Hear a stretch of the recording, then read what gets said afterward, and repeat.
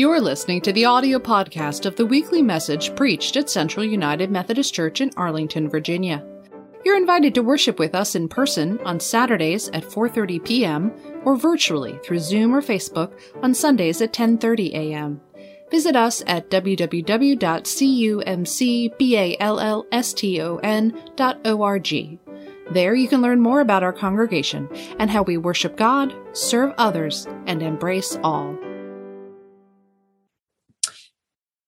When I was younger, one of the highlights of my year was spending a few weeks at the summer camp where I started going as a 7-year-old.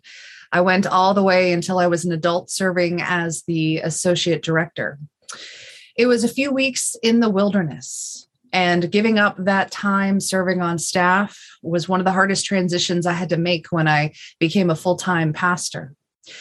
Those summers and the weeks spent in the wilderness allowed me to be close to nature, swimming in a lake, hiking in the woods, and even roasting marshmallows over a fire. It was a place filled with fun, laughter, friendships, and spiritual connections to God, as well as my community of faith that gathered at that camp. In contrast, this morning, the scripture that Pastor John just read for us talks about a wilderness. And we should not be picturing s'mores around a campfire. Instead, the wilderness of Scripture is a wild and dangerous place where you don't really want to find yourself for an extended period of time. The wilderness would not have had picnic tables and bathrooms along the trail. It would be dry and barren, filled with dangerous animals on the prowl, the desert. A place where there is not enough water, not enough food, not enough protection from the wind and sun and blowing sand. Not enough. You would not choose to spend 40 days and 40 nights in this type of wilderness. Yet the author of the Gospel of Luke tells us, Jesus returned from the Jordan River, full of the Holy Spirit, and was led by the Spirit into the wilderness. Last week, Pastor John preached on the scripture text in Luke 3, where Jesus was baptized by his cousin John. And in that moment, Jesus was declared to be the beloved Son of God. This week, our text follows that story, and we see that immediately following his baptism, the Spirit of God led Jesus into this environment of extreme scarcity that we know as the wilderness. Matthew, Mark, and Luke all tell versions of this story. The Gospel of Mark is notoriously brief. It tells this story in just 2 verses. The accounts in Matthew and Luke are much longer in comparison, and they're very similar, although they do differ a little in how they order the second and third temptations. But in all versions, Jesus is tempted. Luke tells us that he was tempted by, quote, the devil, without telling us anything else about who that is supposed to be. I mention that because Scripture doesn't have a consistent understanding of a being that we would call a devil.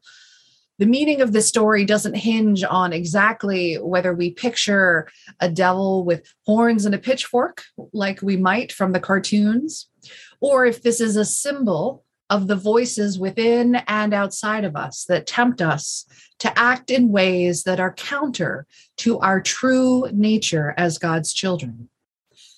Luke describes 3 temptations during Jesus's time in the wilderness.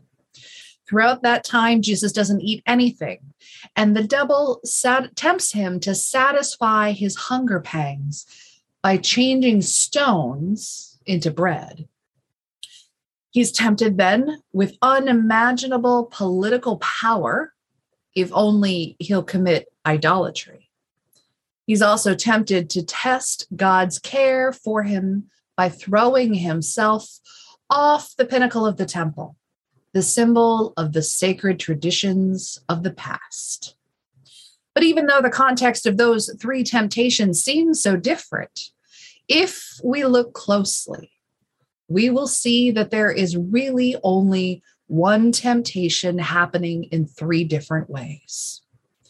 Jesus Christ fresh from his baptism, emerging from the water, knowing that he is the Son of God, enters the wilderness, and then he hears this voice challenging him by saying, "Since you are God's son," and then tempting him to prove it in a specific way. Underneath all three temptations is the challenge that Jesus was told by God at his baptism, quote, "You are my son, whom I dearly love." Does Jesus trust that God's proclamation is enough? Or does Jesus have to do something magical or dramatic or even dangerous to prove that he is worthy of the title of God's son? Would anyone, including himself, believe that he was God's son if he lived an ordinary human life filled with sacrificial love and fidelity to God? Or could Jesus remember that he is God's beloved son because that was simply what God declared at his baptism? Could Jesus remember his true self even in this wilderness? Could Jesus let go of what other people thought he was supposed to be, or even who he thought he was supposed to be, and embrace who he really was? Could Jesus, the one who is both fully human and fully divine, rest assured in his identity as beloved, as the Son of God, without having to prove it by demonstrating his power? For some people, the idea of having a sense of identity apart from what we do, apart from what we accomplish, apart from what we create, this idea seems totally alien. I feel it might be a little pronounced in the DC metro area because so often the first question people ask upon meeting a new person is some variation of the question, "So what do you do?" or "Who do you work for?"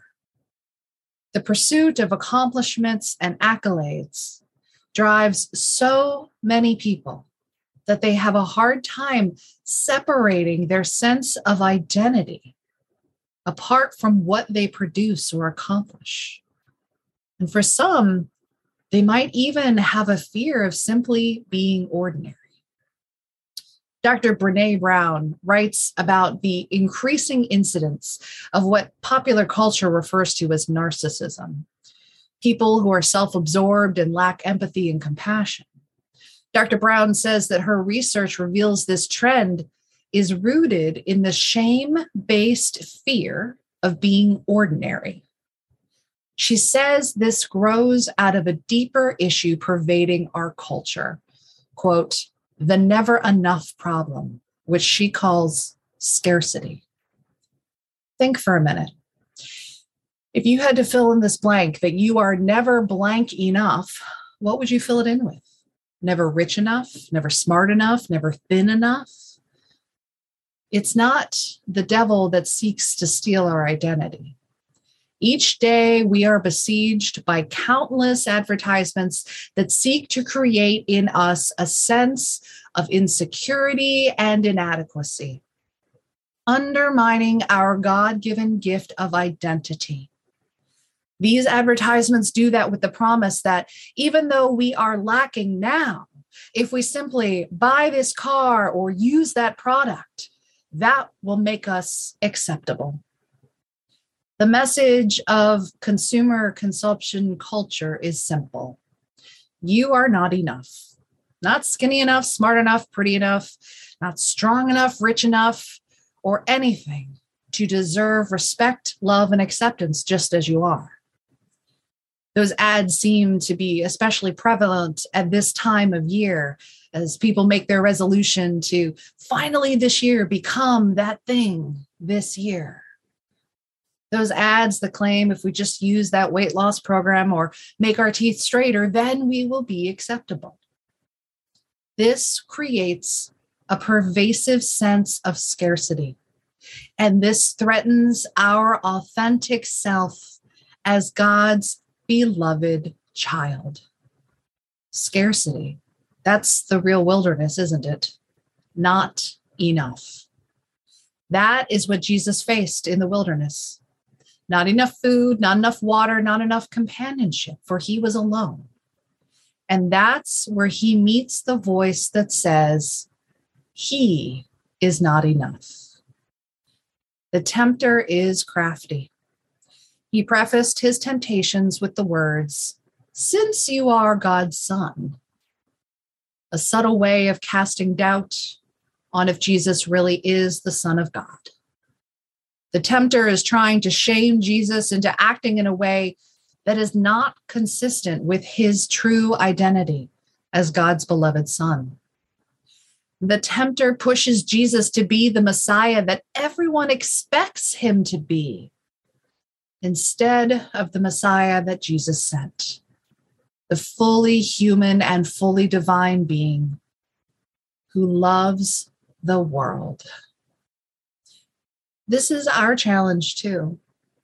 When the voices around us and within us tell us that we should be some expectation of who we should be, instead of being the beloved child of God that God made us to be. This is the challenge that we face whenever we find ourselves in a wilderness of scarcity. We too are beloved children of God simply because God declares us to be. But how often do we hear those temptations to prove ourselves worthy of God's love? Henry Nouwen wrote, "Over the years, I have come to realize that the greatest trap in our life is not success, popularity, or power, but self-rejection. Success, popularity, and power can indeed present a great temptation, but their seductive quality often comes from the way they are part of the much larger temptation to self-rejection. When we come to believe in the voices that call us worthless and unlovable, then success, popularity, and power are easily perceived as attractive solutions. The real trap, however, is self-rejection.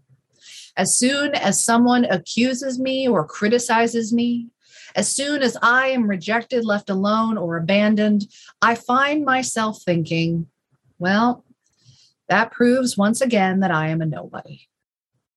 Self-rejection is the greatest enemy of the spiritual life because it contradicts the sacred voice that calls us the beloved. Being the beloved constitutes the core truth of our existence." End quote. Brennan Manning put it this way: "Define yourself radically as one beloved by God. This is the truth self. Every other identity is illusion." End quote.